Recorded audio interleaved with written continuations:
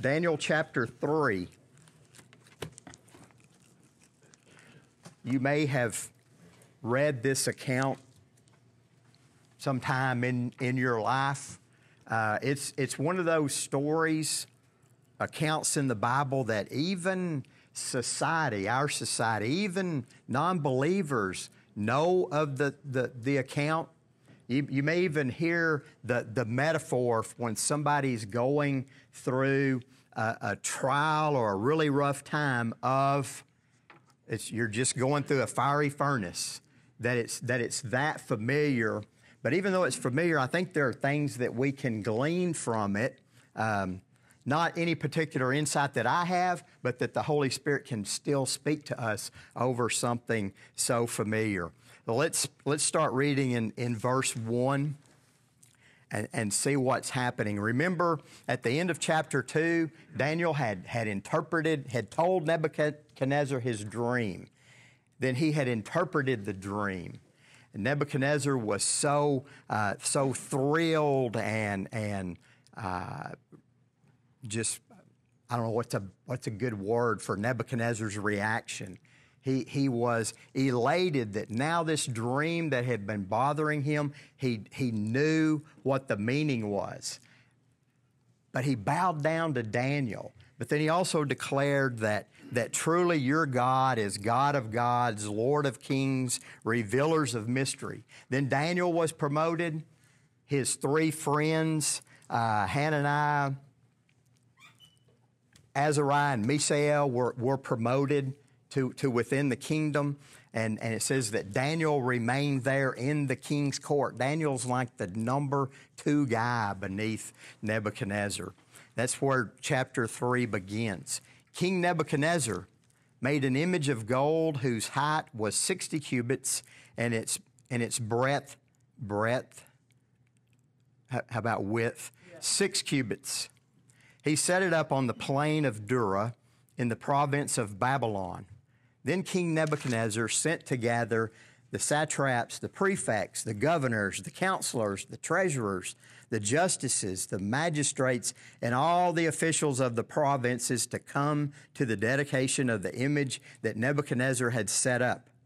Then the satraps, the prefects, the governors, the counselors, the treasurers, the justices, the magistrates, and all the officials of the provinces gathered for the dedication of the image that King Nebuchadnezzar had set up.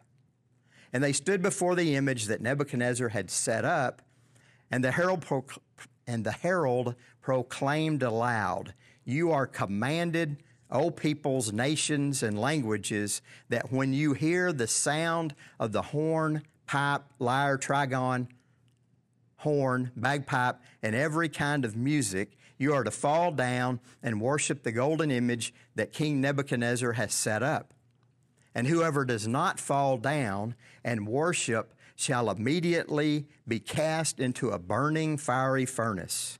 Therefore, as soon as all the people heard the sound of the horn, pipe, lyre, trigon, horn, bagpipe, and every kind of music, all the peoples, nations, and languages fell down and worshiped the golden image that Nebuchadnezzar had set up.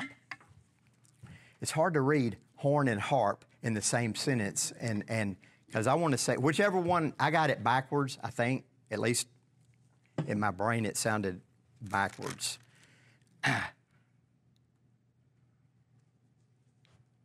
So at the end of chapter 2, Nebuchadnezzar was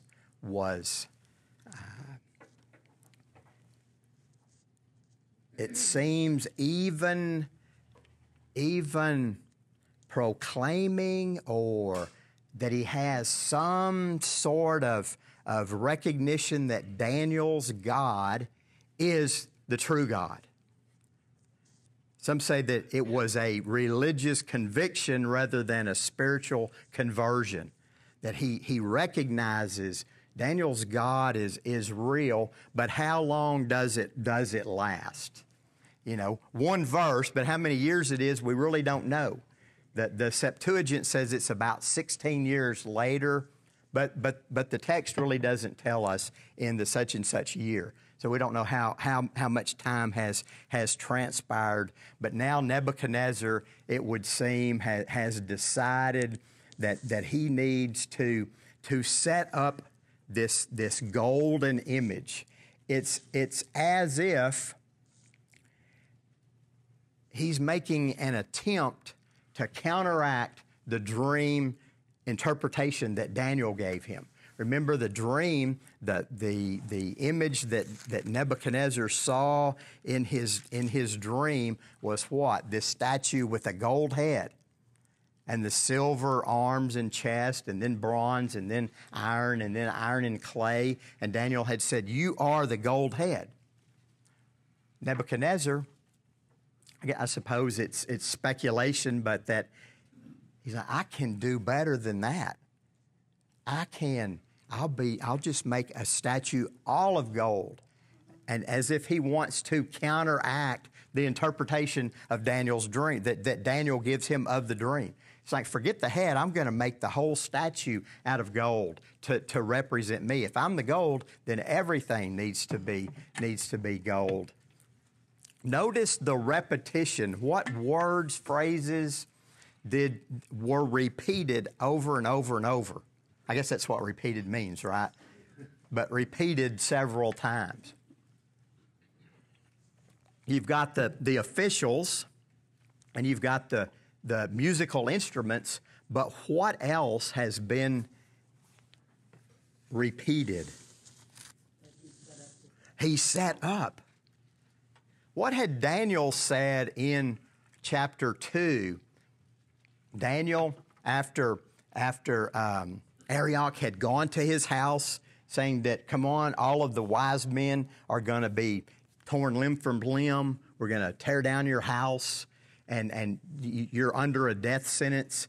And Daniel asked for time and went to Shadrach, Meshach, and Abednego and prayed to God over the king's matter. And God answered the prayer. God showed Daniel the dream and the interpretation. And Daniel, back in chapter 2, had immediately gone into this psalm of praise and worship to God for what he had done. And he said, in chapter 2, verse 20, "Blessed be the name of God forever and ever, to whom belong wisdom and might. He changes times and seasons. He removes kings and sets up kings." It's the same word. Nebuchadnezzar sets up this statue. Daniel says, God sets up kings. Nebuchadnezzar is saying what? As king, I'm setting up a god. He's got everything backwards. And Daniel, in recording this, he uses that phrase, Nebuchadnezzar set it up. That Nebuchadnezzar is trying to play God here, trying to establish himself as one to be worshipped. Now, we don't know what the image looked like, this statue. It's tall, 90 feet tall, but very slim. 9 feet wide. You think, well, a good strong wind's going to blow that over. It's probably on a pedestal and somehow secured to that pedestal. 90 feet is 9 stories. I mean, bigger than, any building within how many miles? Should have looked that up. Okay, it's not important. A 90-foot tall. It's on the plain of Dura, which is outside of Babylon, the city, but they don't know exactly where it is. But there are some famous plains around Babylon. Can you remember any other plain near Babylon that you might have read about or heard about or studied? I'll give you a hint. If you were doing the read through the Bible and you started in January and started in Genesis, about the 3rd or 4th day, you would have come across a place called the Plain of Shinar. So now you know what I'm talking about, right? The Plain of Shinar. Shinar is an ancient name for Babylon. And the people all gathered together there and said, let's make a name for ourselves. God had said, go forth and multiply after Noah and his sons left the ark. And at the plain of Shinar, they said, no, let's make a name for ourselves. We will build this tower. This is in the same area.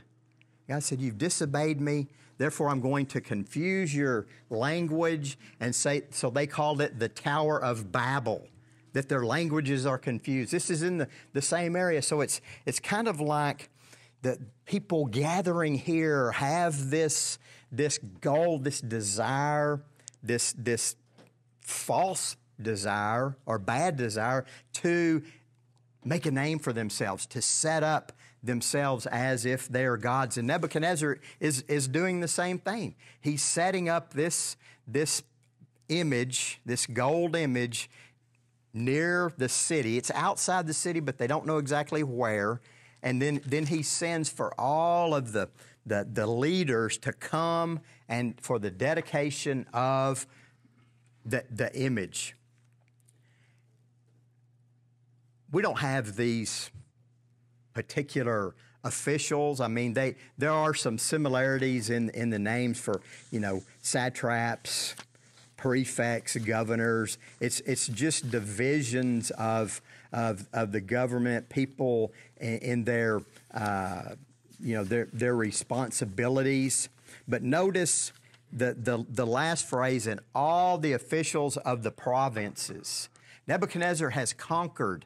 He conquered Assyria, he conquered Egypt, he conquered Israel and all of the surrounding areas. And then he put leaders, governors, officials in place to rule those areas, to be responsible for those areas. So it's an attempt to bring in, to unify all of his kingdom. I've got to get them to come together.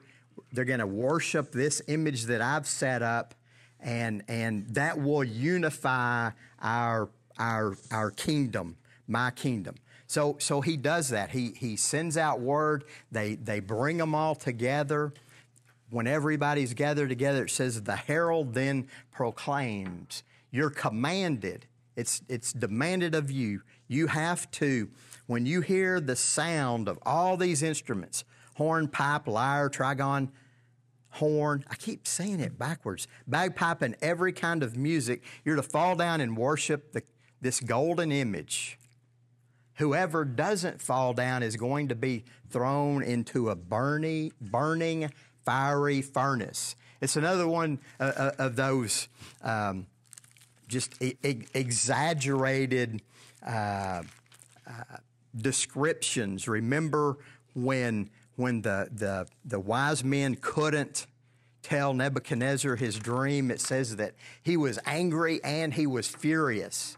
Well, this isn't just your standard everyday burning furnace or a fiery furnace. It's a burning fiery furnace. This baby is big and it gets hot, and there's no doubt about what's going on. It's a burning fiery furnace, not your standard burning furnace, but a burning fiery furnace. And so this herald gets up and he says, this is what we're going to do. When you hear this music, the word biblical commentary says this is kind of poking fun at the musical instruments that they chose to use. It says that because none of these instruments were used in such a combination or individually in Israel's worship. So these are all instruments that Israel might have used musical instruments, but not in this combination. It wasn't an authorized orchestra from Israel's point of view. And so the writer in that commentary says he's kind of poking fun at Nebuchadnezzar's band. That it's like these are, they're not the type of instruments that we would use. But Nebuchadnezzar chooses them to bring the people together and to announce the time of worship for the image. So everything is moving like clockwork. They've set out the decree. Everybody's gathered there. You have this herald proclaim You know, I'm thinking like a James Earl Jones voice, or like Corey was talking about that movie and it was Morgan Freeman, or maybe is it the Allstate or State Farm guy, the one of them. You know, this is not the herald, is not the Princess Bride minister that gets up there and all the pomp and circumstance. You know what I'm talking about? My wedge. And then, I mean, this is like a loud, deep voice, like a Kenneth Pipes bass voice that just, you know, tells everybody what it's time when you hear it fall down. And if you don't, Nebuchadnezzar has no, you know, probation or minimum sentences. If you don't tell me the dream and the interpretation, you're going to be ripped limb from limb. If you don't bow down to my image, you're going to be thrown in a burning fiery furnace. It's like you don't want to get on his bad side. So they says, therefore, as soon as all the people heard the sound, they bowed down. Verse 8, therefore, at that time, certain Chaldeans came forward and maliciously accused the Jews. They declared to King Nebuchadnezzar, O king, live forever. You, O king, have made a decree that every man who hears the sound of the horn, pipe, lyre, trigon, harp, bagpipe, and every kind of music shall fall down and worship the golden image. And whoever does not fall down and worship shall be cast into a burning fiery furnace. There are certain Jews whom you have appointed over the affairs of the province of Babylon, Shadrach, Meshach, and Abednego. These men, O king, pay no attention to you, and they do not serve your gods or worship the golden image that you have set up. The same Chaldeans that Daniel and his three friends basically rescued from the executioner are now pointing fingers back at them. Remember, the Chaldeans, the wise men, the magicians, all of those in Nebuchadnezzar's court, when he said, tell me the dream and the interpretation, and they're like, nobody can do this. Not even, you know, the gods can do it, but they don't live among men, and they were set to be killed, to be torn limb from limb, and until they came to Daniel, and he said, let me go to my God. There is a God in heaven who can answer the king's mystery, tell the king's mystery. Well, these same Chaldeans, how do they know? It's like when you were young and in some kind of group, whether it was family, maybe it was a big family reunion, and you're gonna pray, and there's one little bratty cousin that says, so-and-so didn't close their eyes when we prayed. I mean, these Chaldeans, how do they know that these, you know, maybe they could bow down and they're looking around. Do they already know to suspect Shadrach, Meshach, and Abednego?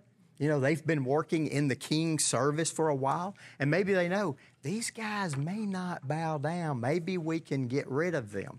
Even though they saved our hides years back, they've been appointed above us. They've been given positions greater than ours and higher than ours. Now we can get rid of them. And so sure enough, they don't bow down, and they go to King Nebuchadnezzar. It says they maliciously accuse the Jews. And you know, Daniel's writing this, and he uses that word Jews. It's the anti-Semitic attitudes that people have had for thousands of years. And they said, these Jews who you appointed, they blame Nebuchadnezzar, you appointed them, they won't bow down, they don't pay any attention to you, and they won't worship the golden image. Verse 13, then Nebuchadnezzar, in a furious rage, just like the way Daniel always has two, I don't know if they're adjectives or adverbs, but, you know, two words. He was mad and he was furious. It's a burning fiery furnace. Now he's in a furious rage, not just your regular, low keel rage, but a furious rage, commanded that Shadrach, Meshach, and Abednego be brought in. So they brought these men in before the king. Nebuchadnezzar answered and said to them, "Is it true, O Shadrach, Meshach, and Abednego, that you do not serve my gods or worship the golden image that I have set up? Now, if you are ready, when you hear the sound of the horn, pipe, lyre, trigon, horn, bagpipe, and every kind of music, to fall down and worship the image that I have made, well and good. But if you do not worship, you shall immediately be cast into a burning fiery furnace. And who is the God who will deliver you out of my hands?" Nebuchadnezzar, maybe just a brief moment of niceness, says, "Okay, I'm going to give you the benefit of the doubt. Maybe you didn't understand. Is it true? Are they lying? Are they just trying to get you in trouble?" He gives them an opportunity. He says, "You don't serve my gods. You don't worship the image. One more chance. When you hear all of these instruments again," you wonder, had the band already left and started loading up their horns and equipment to go away, or they're still there? He gives them a chance. When you hear it, then you can bow down. Otherwise, you're going to immediately be cast into the burning fiery furnace. And who is the God that can save you, that can deliver you? Shouldn't he know? We know where Daniel was during kind of the grand ceremonial opening, big image and all this. We don't know, but he was, I'm going to go way out on a limb and say he was obviously not there, or there would have been 4 of them that got called in. I'm pretty certain of that. The only hint is the last verse in chapter 2. Daniel remained at the king's court, that he may have been, his duties kept him in Babylon, or he could have possibly been traveling somewhere in the kingdom, they say. We don't know, but there's almost zero chance that he was there. I mean, knowing Daniel, even what we already know about Daniel's character and faithfulness to the God of Israel. So he tells them one last chance, and who is the God that's going to deliver you out of my hands? This is the same guy, the same king, who after Daniel told him the dream and the interpretation said, "Truly your God is the God of gods." But he has forgotten, or that was just what? Just a fleeting moment, just lip service to Daniel, that Nebuchadnezzar was more infatuated with Daniel. Verse 16, Shadrach, Meshach, and Abednego answered and said to the king, "O Nebuchadnezzar." They don't say King Nebuchadnezzar or "O King, live forever." They're like, "Okay, Nebuchadnezzar, we have no need to answer you in this matter. If this be so, our God whom we serve is able to deliver us from the fiery furnace, and he will deliver us out of your hand, O king. But if not, be it known to you, O king, that we will not serve your gods or worship the golden image that you have set up." Nebuchadnezzar says, "Is it true? Did you not do it?" Here comes the music again. Fall down and worship. And Shadrach, Meshach, and Abednego say, "We don't need to answer you. We don't need to reply to this, because we are not going to fall down and worship this image that you've set up or any of your gods. And you should know that by now. That our God is able, but even if he doesn't, we will still not do it." What are they saying? They know God is able to deliver them, but they don't know what God's will is. If it's not God's will to deliver us, then We would rather be thrown into the fiery furnace and be within God's will than to bow down and save our own skin than to go against the will of God.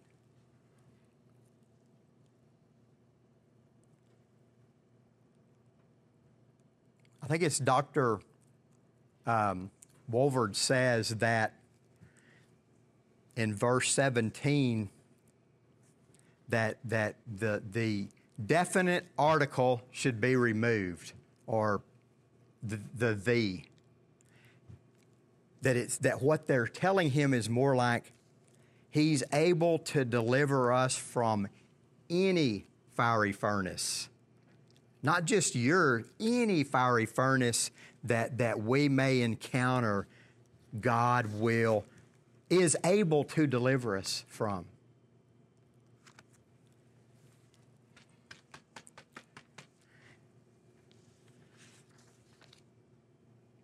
Okay, let's press on so we can read the whole chapter and then we'll circle back and or do we need to stop? No, we don't need to. Okay, verse 19. Then Nebuchadnezzar was filled with fury, and the expression on his face was changed against Shadrach, Meshach, and Abednego. He ordered the furnace heated 7 times more than it was usually heated.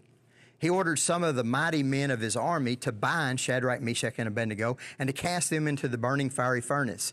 Then these men were bound in their cloaks, their tunics, their hats, and their other garments, and they were thrown into the burning fiery furnace. Because the king's order was urgent and the furnace overheated, the flame of the fire killed those men who took up Shadrach, Meshach, and Abednego. And these 3 men, Shadrach, Meshach, and Abednego, fell bound into the burning fiery furnace. Then Nebuchadnezzar was astonished and rose up in haste. He declared to his counselors, "Did we not cast 3 men into the fire?" They answered and said to the king, "True, O king." He answered and said, "But I see 4 men unbound walking in the midst of the fire, and they are not hurt. And the appearance of the 4th is like a son of the gods." Then Nebuchadnezzar came near to the door of the burning fiery furnace. He declared, "Shadrach, Meshach, and Abednego, servants of the Most High God, come out and come here." Then Shadrach, Meshach, and Abednego came out from the fire, and the satraps, the prefects, the governors, and the king's counselors gathered together and saw that the fire had not had any power over the bodies of these men. The hair on their heads was not singed, their cloaks were not harmed, and no smell of fire had come into them. Nebuchadnezzar answered and said, "Blessed be the God of Shadrach, Meshach, and Abednego, who has sent his angel and delivered his servants who trusted in him and set aside the king's command and yielded up their bodies rather than serve and worship any god except their God. Therefore, I make a decree, any people, nation, or language that speaks anything against the God of Shadrach, Meshach, and Abednego shall be torn limb from limb, and their houses laid in ruins. For there is no other God who is able to rescue in this way." Then the king promoted Shadrach, Meshach, and Abednego in the province of Babylon. So if you take the last verse and how the Chaldeans were probably already jealous, envious of these Jews, these Israelites who had already been promoted. Now they're promoted again. It's like they're double promoted. It did them no good. They're in worse shape, having pointed out, that Shadrach, Meshach, and Abednego didn't bow down. They thought they were getting rid of them, and what happens is they get an even more important job because of their faithfulness. But let's back up. Nebuchadnezzar, when they answer him and say, "We will not," he's filled with fury. The expression on his face changes. You see that when somebody gets really mad and they just, their different blood vessels start poking out and wrinkles. I don't know, sometimes there's more wrinkles and sometimes there's fewer wrinkles. I guess it just depends on your DNA of how your face expands and gets red, and he's beyond mad. He's furious. You can see it in his face, and he says, heat the furnace 7 times greater than normal. Now, was that if you were Nebuchadnezzar, was that a good move or a bad move? Okay, this is not too grim or gruesome, but if he wanted to punish them, wouldn't it have made more sense to lower the heat? Get it just hot enough that it's going to kill them, but it's going to torture them. Okay, maybe that's just my dark side. 7 times it's going to be quicker. Boom, it's just, it's going to be over. But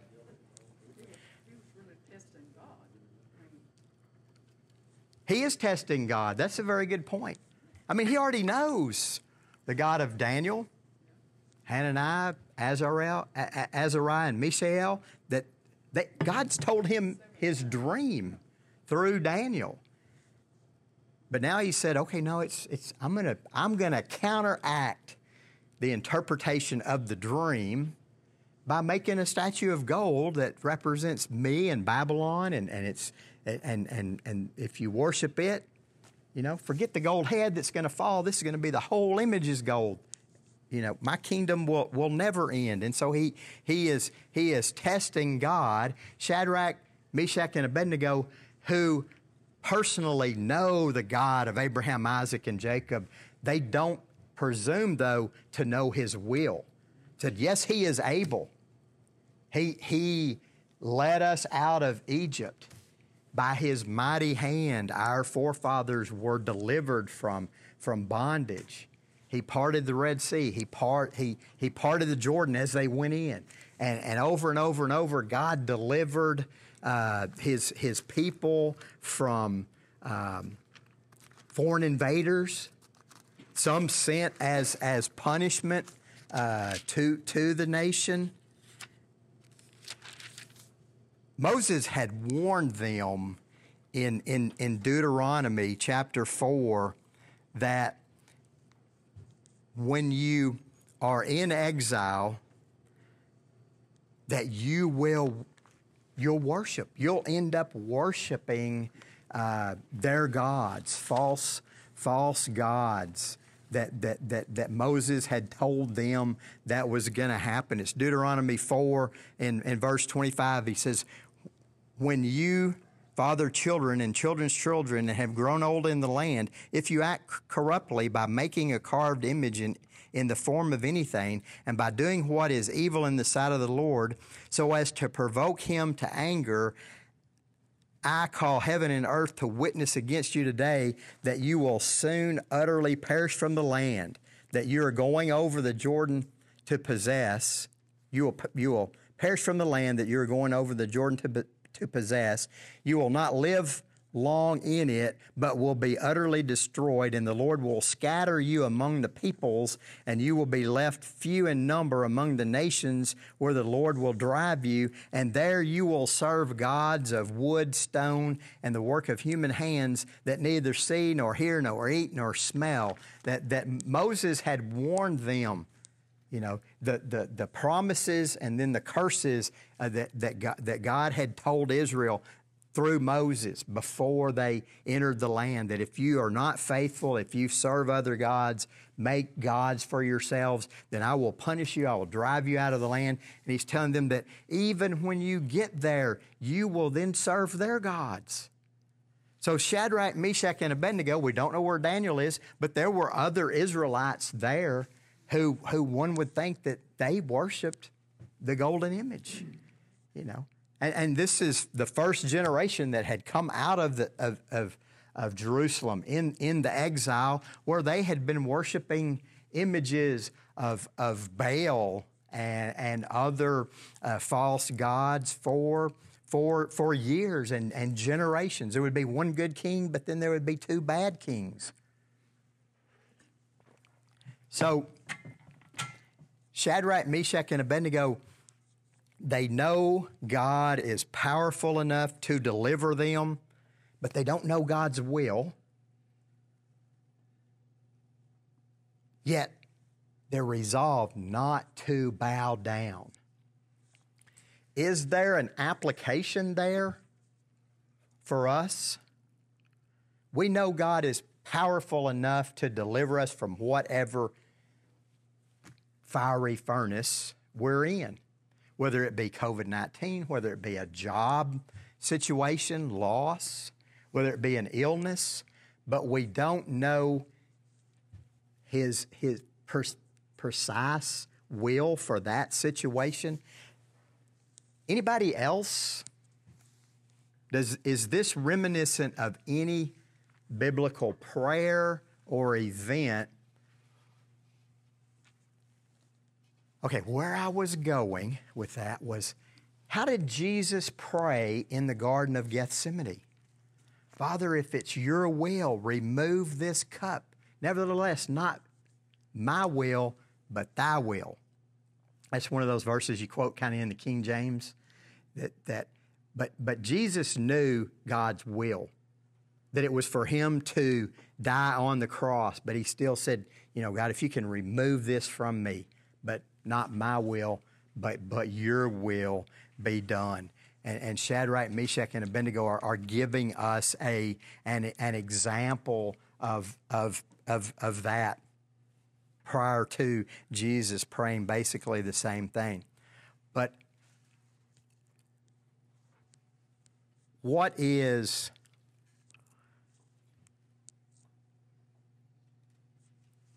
the main point or the climax or the focal point of the whole account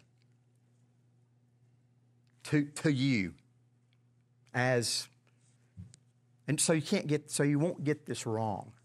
What do you think is the focal point of the passage? Showing the men's faith in God. Their faith. They don't know what's going to happen. We don't know what will happen. God is in control. Over and over and over in Daniel, that's the theme. The sovereignty of God. God is in control. Is that something we've lost through the years, that belief or doctrine, or have things crept into our thinking, our mentality, that it's like, do we believe that? I mean, we believe it. Do we act on that belief all the time? That one you don't have to answer out loud. I mean, it's like us as individuals, as a family or a church family or a denomination or just believers in the United States of America in 2020. Do we always put that at the forefront of our actions?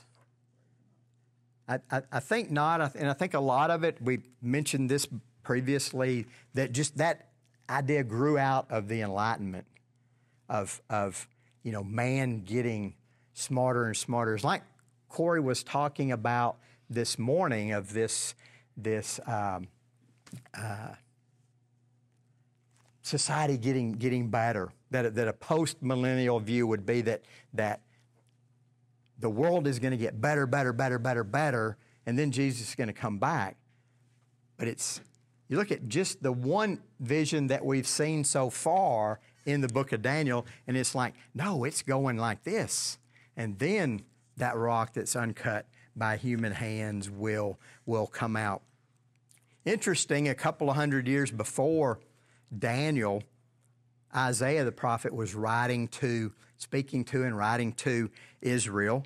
And in Isaiah 43, chapters 40 through 50-ish deal with Israel, what Israel should expect in exile, which hasn't happened. They're not ready for it. It's not really on the calendar, but God was warning them. He says, "But thus says the Lord, who created you, O Jacob, He who formed you, O Israel, fear not, for I have redeemed you. I have called you by name. You are mine. When you pass through the waters, I will be with you, and through the rivers, they shall not overwhelm you. When you walk through fire, you shall not be burned, and the flame shall not consume you. But did Shadrach, Meshach, and Abednego, did they remember that word from Isaiah? They very well could have been, were probably familiar with Isaiah's prophecy that was primarily to the northern kingdom, but also to Judah, the southern kingdom. Notice what it said. When you pass through the waters, I'll be with you. When you pass through the floods, when you pass through the fire, what does that mean? When you do this, you're going to go through the flood, the fire. God's not going to divert you around. God's not going to lead us to avoid that, but that those type of tribulations are coming. Those types of trials are coming. But what does He promise? I will be with you. Tell me if you see the difference. God could have, just with one puff of His breath, put out that furnace and cooled it off. God could have changed Nebuchadnezzar's mind. What did He do? He let it happen, but then Nebuchadnezzar looked in, and what did he see? A fourth person. Now, we don't know who that is. The text does not say. Nebuchadnezzar says, looks like a son of the gods. Then he says, looks like an angel. God sent an angel. It could be, a pre-incarnate Christ, a theophany, an appearance of God the Son before the incarnation. And a lot of scholars would say that. Others say, well, no, it was just an angel. Doesn't really matter, because what it is God sent His emissary, what? To deliver them out? No, to go through the fire with them. That's kind of hard to... Let that just soak in for, 20 seconds. That we will go through trials. Sometimes it's not God's will to deliver us from that, but what? To go through it with us. It's like that Footprints poem that everybody's seen. I was going to say everybody's grandmother has it, but, I like the poem, so we may have one somewhere. It's like, God, there's two sets of footprints, but I noticed when I was going through trials that you abandoned me. There's only one set of footprints. I'm like, no, I didn't abandon you. What? I was carrying you. So that you're going to face tribulation, but God is going to go through it with us. The main point, the focal point, is that God sent His Son to go through the fiery furnace of life on earth on our behalf, that He went through that and sacrificed Himself on the cross, died, and was resurrected, so that we don't have to face that permanent, eternal, fiery death in hell. What else? Any other observations? It seems to me back to 2 Corinthians, where Paul says, I say, and I'm willing rather to be absent from the body than be present with the Lord. And that was the same attitude they went into it with. Mm-hmm.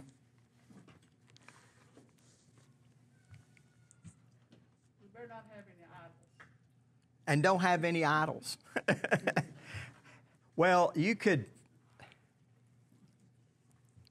Yeah, we could break it down and probably spend as much time in chapter 3 as we did 2. And I have no reason why we didn't do that other than just to go through chapter 3 quickly. Or not quickly, but yeah, you could say, what are our idols? Do we set up idols? No, we don't set up idols. We don't have 99-story, structures outside that we worship. But idols can be obviously things other than that. Okay, so we'll move on to chapter 4 next week. Find better things to do with all that gold than just pile it up 90 feet high. Yeah. Okay, let's pray and we'll be dismissed. Father, we thank you for your word. God, I thank you for your promise to go through trials and tribulations with us, that you'll never leave us or forsake us, that nothing shall separate us from the love of Christ. In his name I pray, amen.